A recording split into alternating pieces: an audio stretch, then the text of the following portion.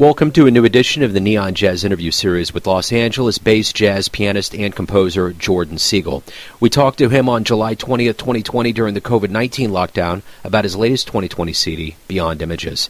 This musician possesses an expressive original voice in a stunning variety of media, whether scoring projects for film and television or performing and improvising before rapt audiences on stages around the world. He approaches every pursuit with the same mission in mind, to create music that truly moves people, and he does it well. Enjoy his story. Thanks for taking a minute out today. Appreciate it.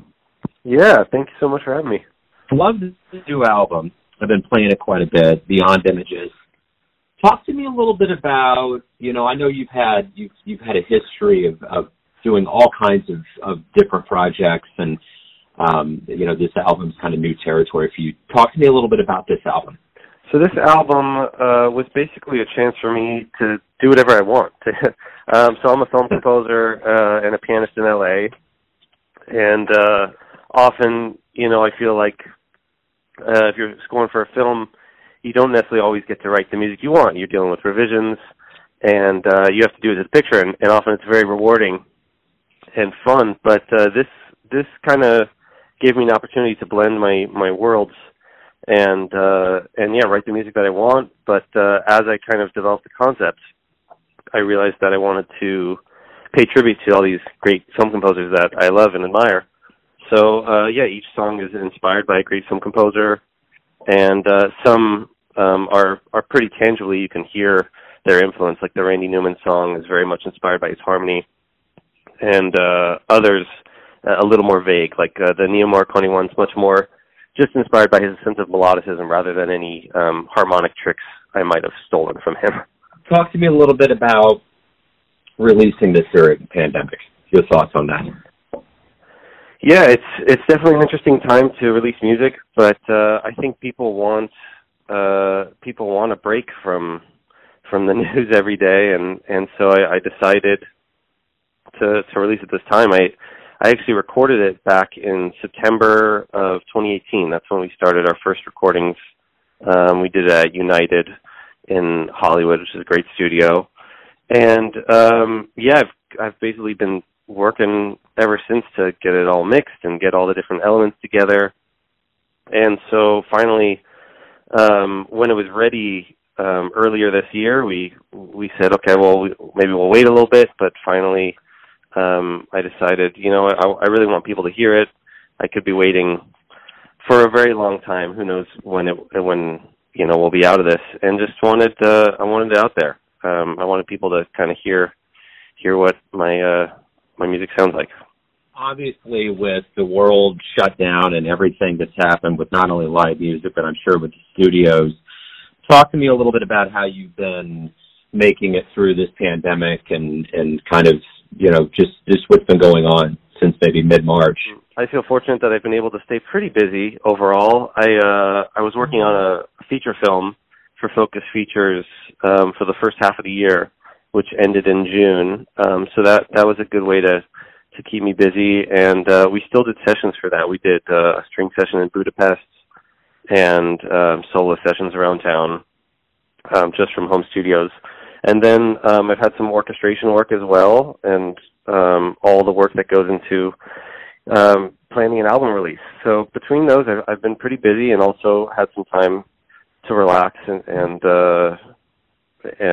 try and enjoy my free time as well. And right now, just trying to take advantage of some of the free time and study scores and play some transcriptions that I love doing and some of the stuff that isn't just work-related. So let's get into your beginnings. Talk to me about where you were born and raised and kind of how jazz became your life. Yeah, so I'm from LA suburbs, and I started, playing piano when I was young, as a lot of people do, and I think I was 5 years old. And I didn't really get into it until I started doing jazz, which I was like probably 12 or 13. And kind of once I started, I caught the bug. I loved it. I would go to Amoeba Records in LA and get all the Oscar Peterson records I could, and I loved Duke Ellington and Count Basie, and it kind of started with big bands because that's what we do when we're young. I was in the middle school big band, and then the high school big band, and we were able to go to some of those festivals, like Century Ellington Festival, some of the other ones. So, and I had a lot of great musicians who are still in the jazz community. We all went to high school together. Dave Robert, Danny Janklow, Joey Leffitt's, a lot of great players. So that was very fortunate. And I started like that, and I went to Berklee College of Music in Boston. Was still playing jazz. I studied with Danilo Perez there and many other great teachers. And but while I was there, I kind of noticed I wanted to do more than just play jazz. I loved it, but I also was trying to think logistically and see, okay, what is the career plan? And I kind of fell in love with film scoring. At first I just tried it and said, okay, well, let's hop into this major and see what it's all about. And I always loved film music. I loved John Williams. I loved a lot of Thomas Newman and Randy Newman and John Bryan. And I started it, and once I started writing music under a picture, and a lot of it was very jazz influenced at the beginning, I fell in love with it, and so I graduated with a film scoring degree, and I came back here to LA, and I was kind of doing a little bit of everything, as I have been for the past 11 years or so. I played piano on camera for several TV shows like Glee, and I did the X Factor, and so some of that type of work, and pop piano work, and also was playing jazz around town and playing with different singers, and eventually I started doing more film scoring work and additional music, and I've just been trying to balance stuff, balance all those different worlds, and it's hard, but I love it, and I wouldn't have it any other way. So what do you like the best about being a musician? Best about being a musician? Specifically, I guess so, best about being a pianist and working as a pianist is the collaboration of it. I love playing. There's so many great players in LA, and so it's such a joy to be able to perform with them and to record with them. And there's also an instant satisfaction that I get from the piano work that you don't necessarily get when you're composing orchestration, because it's such a long process. So you do a recording session or you do a gig, and you immediately, cool, that was a great 2 or 3 hours. We got to play together, we created music, we connected with an audience, we get immediate feedback, and it's a very good feeling, and it's fun, and it's a hang. And while I love composing, at the end of a 6-month process of composing for a film, it's very rewarding. That's 6 months of not seeing as many friends and 6 months of dealing with lots of revisions, and so it's a very different process. And so that's why I like having the balance of both. So why do you love jazz? I love jazz. Basically, I think what a lot of people would say is the freedom of it. It's such a broad term. So I love the feeling it gives you. As I mentioned before, I love, even though it's not necessarily the type of music I do on my album, I love listening to Errol Garner and Oscar Peterson, because it just feels good. It just makes you want to tap your foot. It puts you in a good mood. And man, through this whole pandemic, I've been listening to a lot of Errol Garner, because it just makes you feel good, and that's what I feel like jazz can do. Or it's also it feels deep. It feels like there's a lot of craft to it, and just like orchestration and classical music, I love music that connects with you and you feel it, but also feels like there's a lot of craft in it. And that's a lot of, the Beatles, Stevie Wonder, I love all of them because I feel the same way about their music, that there's just so much to dive into, and it makes you feel something and you can connect with it instantly. When we do resume, when I think I'm doing it, what do you hope both musicians and the audience realizes from this time away? I hope we realize that I feel like we were taking a lot for granted, that just being with people and having the experience of going and watch a show with other people is a really amazing thing. I hope we support live music.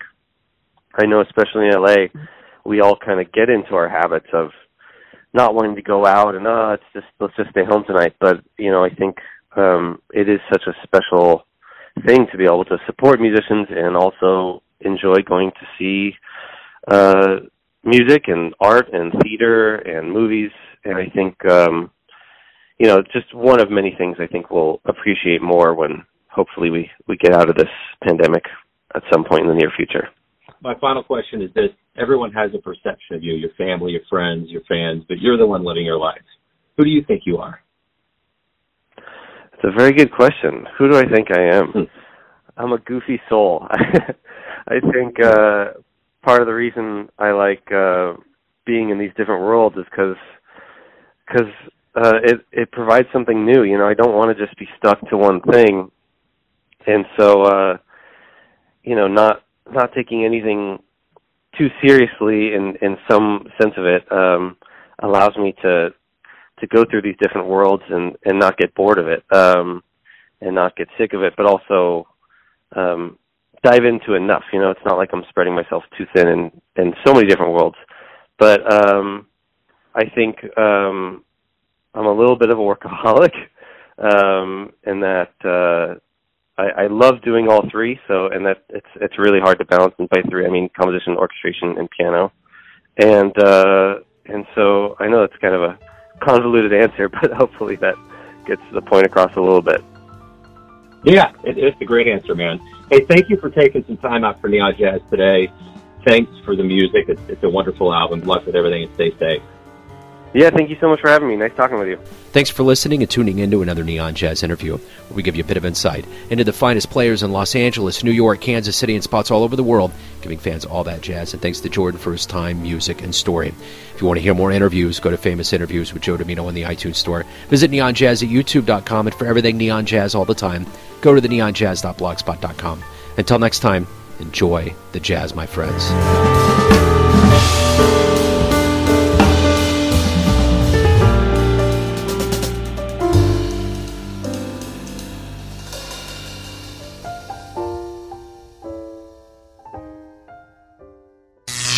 Neon Jazz.